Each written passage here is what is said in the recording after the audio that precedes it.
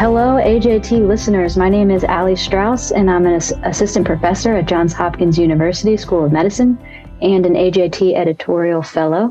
Today, I'm hosting a specialty podcast in which each fellow discusses a topic of interest to the transplant community.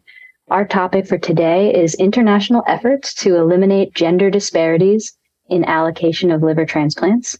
We will be talking about evidence regarding gender disparities in the allocation process, potential mechanisms for these disparities, and proposed ways of addressing these issues. And I'm joined today by Allison Kwong and Manuel Rodriguez Peralvarez. Allison Kwong is a transplant hepatologist at Stanford University. She completed her MD at Mount Sinai and residency at UCSF. She did her GI fellowship and master's in epidemiology and clinical research at Stanford, and then went back to UCSF for her transplant hepatology fellowship before returning in the end to Stanford, where she is now. Her clinical and research interests include cirrhosis and liver transplant-related outcomes. And also, Manuel is a transplant hepatologist and associate professor of medicine at the Hospital Reina Sofia and University of Cordoba in Spain. It was at the University of Cordoba that he received his medical degree, master's degree in research and methodology and statistics, and his PhD. He completed his postdoctoral fellowship in liver transplantation at the Royal Free Hospital. And his research focuses on liver transplantation, immunosuppression, and hepatocellular carcinoma. So today, the podcast topic was spurred by an article published in the American Journal of Transplantation by Bernard et al. Called Awarding Additional MELD Points to the Shortest Waitlist Candidates Improves Sex Disparity in Access to Liver Transplantation in the United States. In this study of liver transplant candidates in the U.S. between 2014 and 2019, the Liver Simulated Allocation Model, or LSAM, was used to model waitlist outcomes of awarding additional MELD points to shorter candidates compared to the current policy. The authors found that awarding an additional 1 to 2 MELD points to the shortest 8% of liver transplant candidates would improve percentages of transplants and death for women with the least negative impact on the taller candidates. They propose that this strategy would be considered in national policy allocation to address sex-based disparities in liver transplant. So the premise of this article is that there's a gender disparity between men and women for who undergoes liver transplant, with women up to 30% less likely than men to get a transplant. So starting off, I'd love to talk to you guys if you could provide a little more background on the evidence for these differences by gender with waitlist outcomes that we have seen so far related to waitlist mortality and receiving a transplant. Sure, I'll go first. At least, I have from the U.S. perspective, it's been pretty well described in our system where these disparities arise, and it's very consistent over the past 2 decades, that there's been women experience more waitlist mortality and also less access to transplant compared to men. And that's been, what we call multifactorial, but 3 main reasons. One being height is one of them, as you mentioned. So women having a smaller donor pool or a size mismatch issue, they can't take big livers but big people or taller people can, and so they just have a smaller donor pool. The second is the creatinine term in the MELD score. And so when we introduced MELD in the US in 2002, it actually introduced a bit of a sex-based disparity because for the same degree of renal dysfunction, women lose out or have 1 or 2 fewer MELD points than men.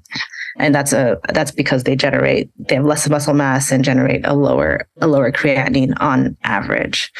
And then the third factor is the fact that men disproportionately have more HCC and exception points. And historically, patients with HCC had too many exception points in the US system. But I would say that third factor, because of the recent policy changes, has been mostly addressed, or at least that disparity has lessened. So the main 2 remaining in the current U.S. system are height and creatinine.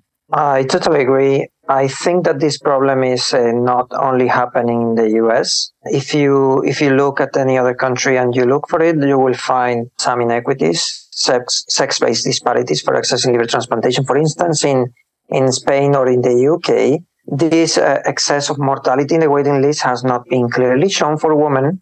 But what you will find is that women, when they access the waiting list, they have features of a more advanced liver disease. They have higher bilirubin, probably worse renal function, and also increased rates of ascites.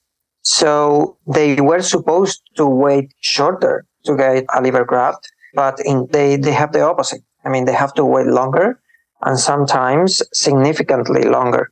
In the UK, we recently saw some data of, in average, of 30 days more in women than in men, despite these baseline differences in severity of the disease. So this is a problem not only related with hate, because this may be just the top of an iceberg.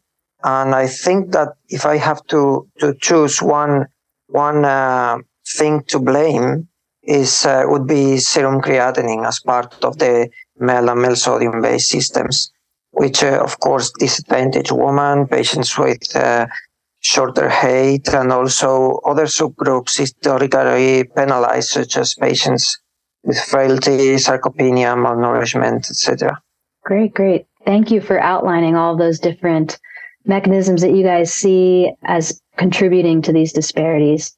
It's helpful to kind of have that framework going into things. So I do want to talk about the papers that you both have written on this subject.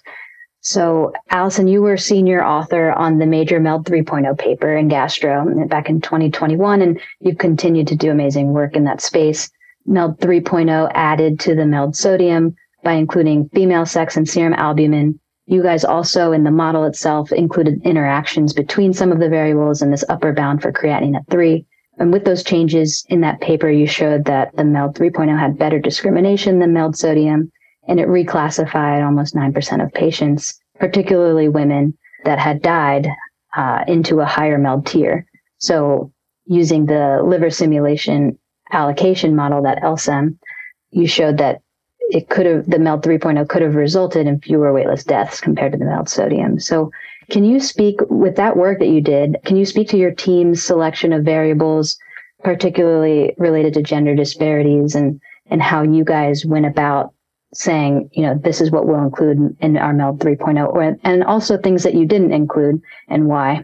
Yeah, great. So yeah, we didn't, not that we explicitly set out to say, we're going to fix the sex disparity, but we conveniently, did. We set out to refit the MELD score for several reasons, one of which was the sex disparity, the others really being, that liver disease had really changed since the last time MELD was updated, with sodium, and then also originally implemented 20 years ago. So really seeing, what works best in the current era with what we currently have, with less hepatitis C, more NASH, more CKD. We did throw out variables like age or race, which wouldn't really be acceptable in the current system, as well as things like ascites or encephalopathy, which were in the original child Pew score and were felt to be too subjective for allocation in our system. So, and then added in sex and albumin, and those ended up being significant. So that's why they're additional variables in the model. And that does address in many ways, or in some ways, the sex disparity and the creatinine problem. It adds 1.33 points for women, among other things. And that does seem to address in part the sex disparity, which it makes sense. The previous research had shown, that women on average lose 1 to 2 points relative to men because of the creatinine problem. We were asked to look at height as well, knowing that it does contribute to worse outcomes on the wait list for women. It's very collinear with sex. Statistically, we know women tend to be shorter. So adding those points for women tends to address a lot of it. Height adds a little bit more as far as performance statistically, but it's hard to tease them out, and it made things more complex. And those points for women really seemed to address a lot of the issue, or really improved the performance, and the additional improvement in performance was kind of marginal when you added in height. And then on a philosophical level, MELD is really a survival model without, if you don't have transplant, it's for it's for mortality from liver disease. And biologically, there's no reason being shorter should make you more likely to die from liver disease. So that's more of an access to transplant issue that maybe we'll touch on later, but it might be addressed in different ways than baked into the MELD score. Great. So sort of thinking of height as something that isn't necessarily meant for the model to address when the model is about your risk of mortality, and thinking about that more as something that needs to be addressed in allocation itself, and also the collinearity aspect, which you guys described in your paper really nicely too. That makes sense. Thank you.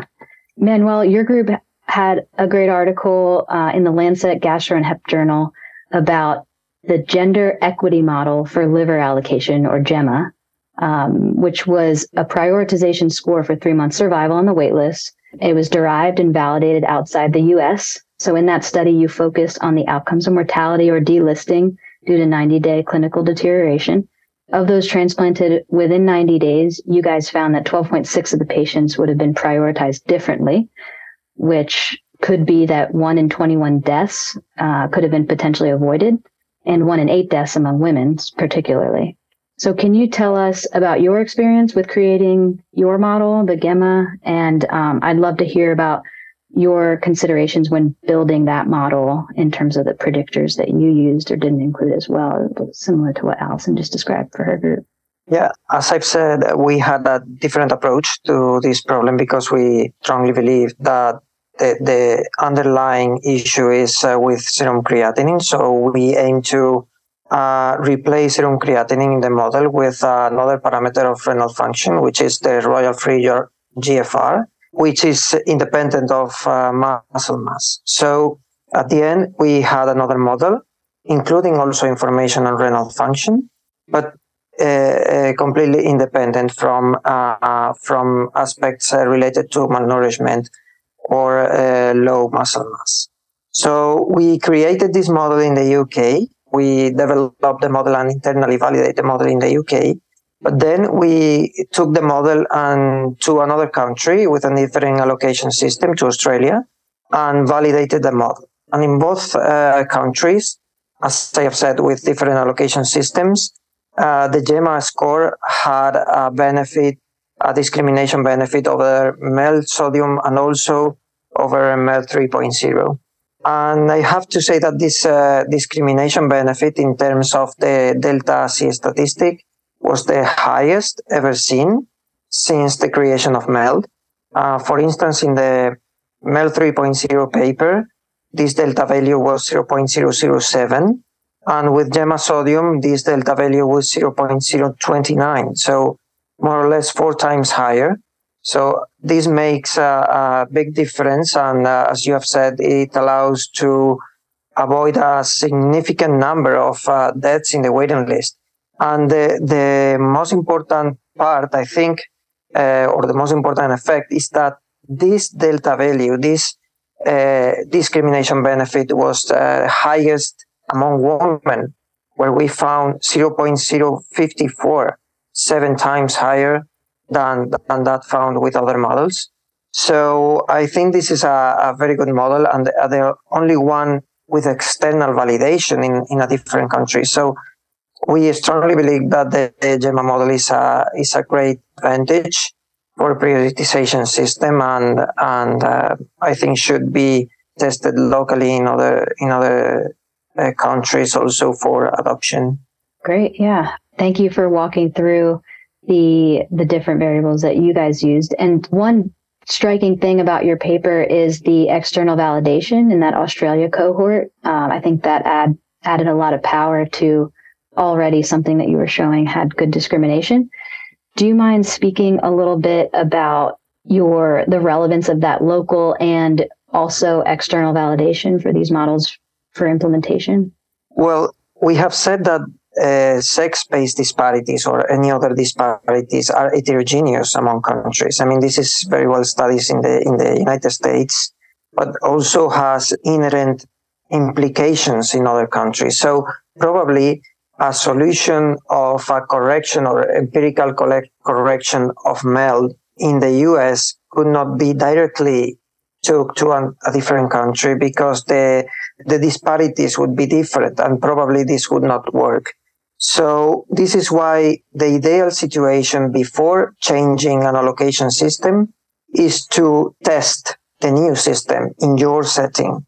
So local validation is the ideal situation.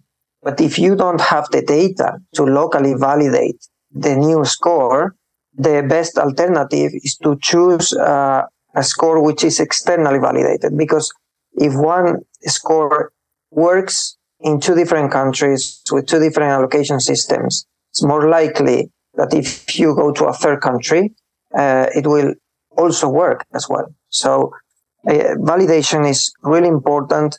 If your model is fitted to your country, for instance, I think that I'm strongly convinced that MELD 3.0 is a very good solution for the US. Strongly believe so.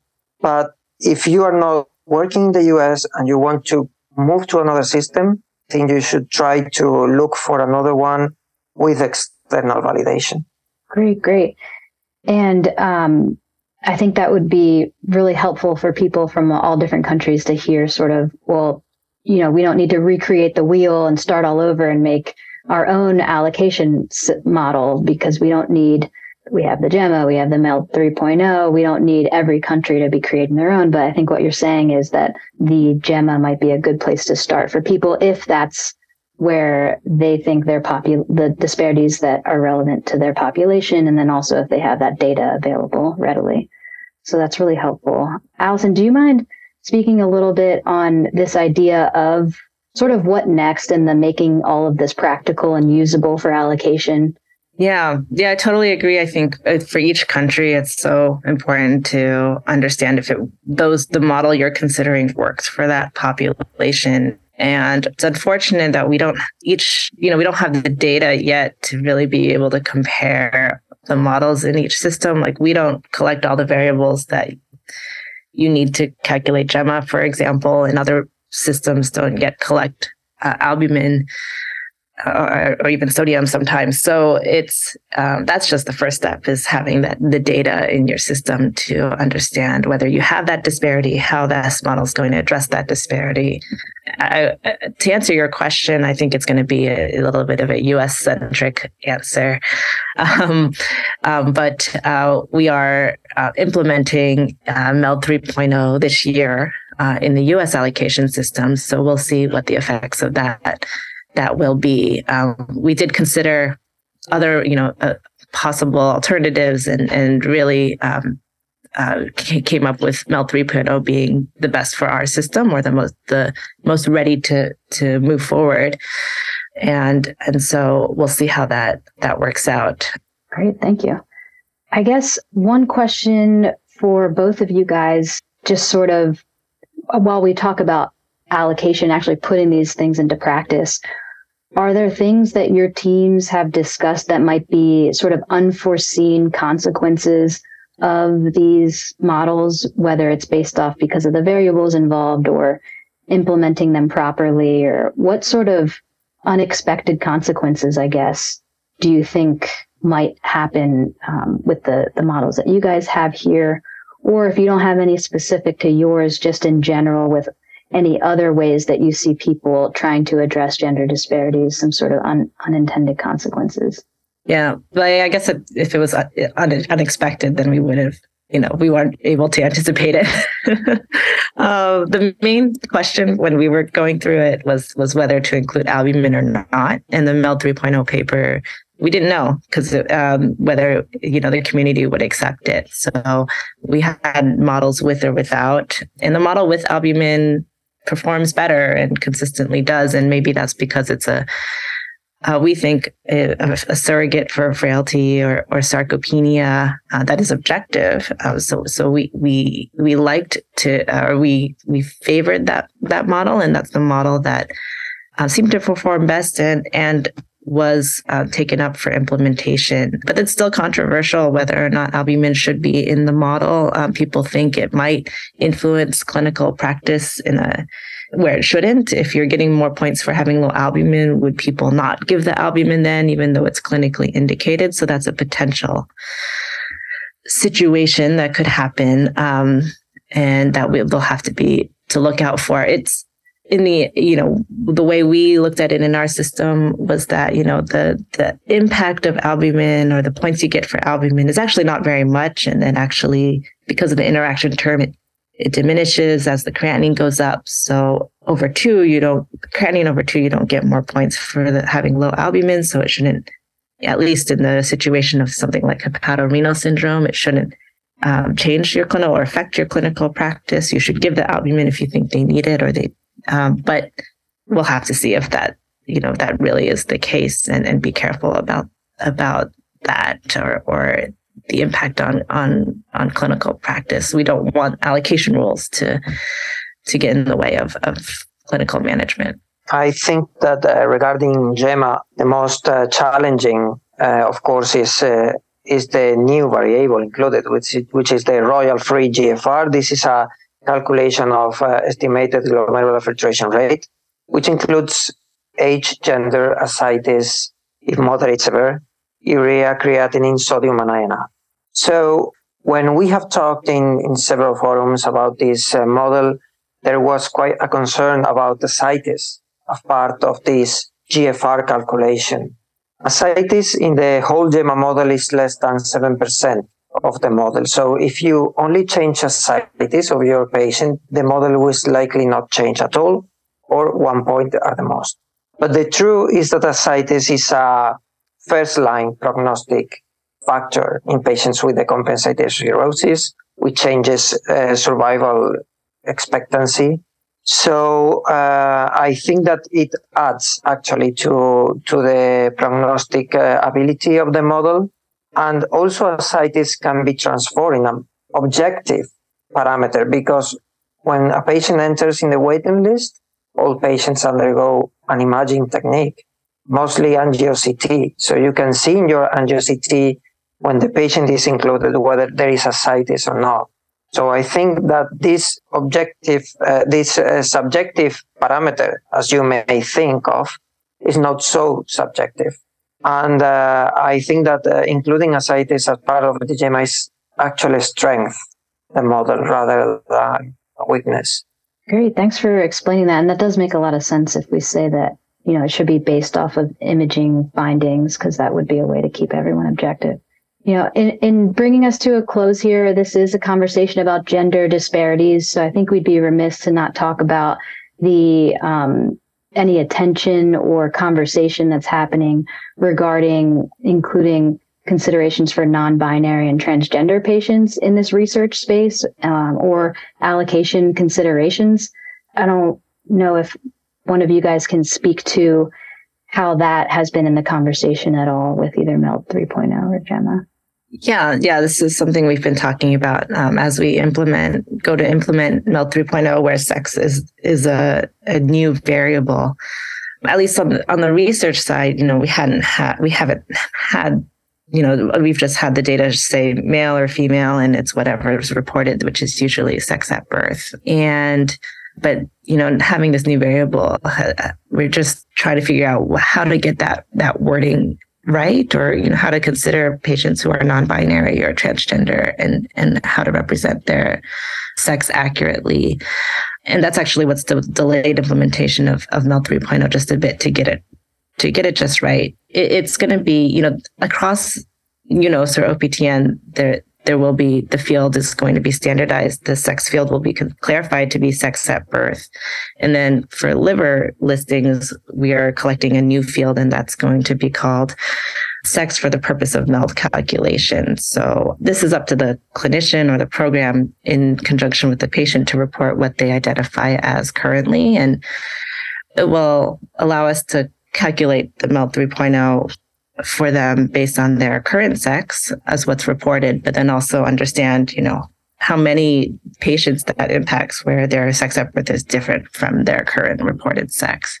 And hopefully that'll help us collect more data in the future and understand how many patients this impacts and what their outcomes are under the new system. I totally agree with Alison. I think this is something that requires more investigation because we have been using for the development of these models database sometimes 5 to 10 years ago. So we didn't have actually this situation of non-binary patients. So now we have to pay more attention to this. And I think that we have to look closely, particularly to those models which include sex directly as a parameter of the model itself, because they could be vulnerable to changes in the gender status of the patient. Great, thank you. That's great to hear that it's part of the discussions that, leaders in the field like you guys are having, and that you're aiming to get at some of the data collection issues, which is one of the main problems when we speak of these populations. So that's fantastic. Alison and Manuel, would you like to give any parting pearls to our audience of listeners on this topic of gender disparities across different countries now? We've been talking about from Spain to the US. Yeah, I love the perspective on the international perspective that we have today. Of course, I represent the US side of things. I should have mentioned earlier the continuous distribution model or framework that's coming for the US system, and how, what the things we've been talking about today fit into that. But it's coming for liver, and I think this is AJT, so, it's already affected lung and soon to be kidney. But, so it should be hopefully familiar. The transplant community should know, it assigns points for different attributes. And the unique thing about liver is that it's very heavily urgency based, and our liver community has accepted or agreed that that's what's most important to us. But continuous distribution will add points for other things, potentially post-transplant survival, access to transplant, or travel efficiency. And, the things we've been talking about today, MELD 3.0 and GEMA, they're mortality models, but height is still going to be a problem even if you implement MELD 3.0. The question is just kind of how much of a problem still is is there still going to be a residual height issue or donor size mismatch? And the answer is yes. And how are we going to account for that in continuous distribution? So the math may not be, related to the original article that we've been talking about. The math may not be like as it is in the current MELD sodium system, but it's still going to be something that we'll have to put into, that we are, leaning towards putting into the continuous distribution model. And there will be points for height. I strongly believe that we are facing a very exciting phase now, because for more than a decade, we have been talking about sex-based disparities for accessing liver transplantation. But now, for the first time, we have tools to face this problem and to try to address it. We have MELD 3.0 and we have GEMA. So now it's the time to start using it to address the problem. And I encourage everyone to go to the online calculator of GEMA, gema-transplant.com, and try for your patients, and you will see differences in allocation with other models, and try to find the one that fits best your scenario. Amazing. And we'll provide hopefully the links in the post, but just in case, the MELD 3.0 is meldcalculators.stanford.edu/MELD. So you can find both of the calculators at those two places. And, thank you, Manuel and Alison, so much for taking the time to speak with me today. It's an absolute honor to be able to speak with two leaders in the field, really trying to make a change. And, just so our listeners know, the timing of an international discussion about gender disparities is difficult. We've got Alison is at 10:20 a.m. I'm here on the East Coast at 1:20 p.m. and Manuel is in Spain, and I believe it's 7:20 p.m. where you are. So I really appreciate the coordination and the time you guys have all taken. And a thank you to the AJT Editorial Fellowship for the opportunity to do this specialty podcast. I hope this discussion was helpful for our listeners to understand the current climate of gender disparities in liver transplantation. The opinions of the hosts of the show do not necessarily reflect those of the American Journal of Transplantation. For AJT highlights, you can find us online at amjtransplant.com. That's amjtransplant.com, and follow us on Facebook and Twitter.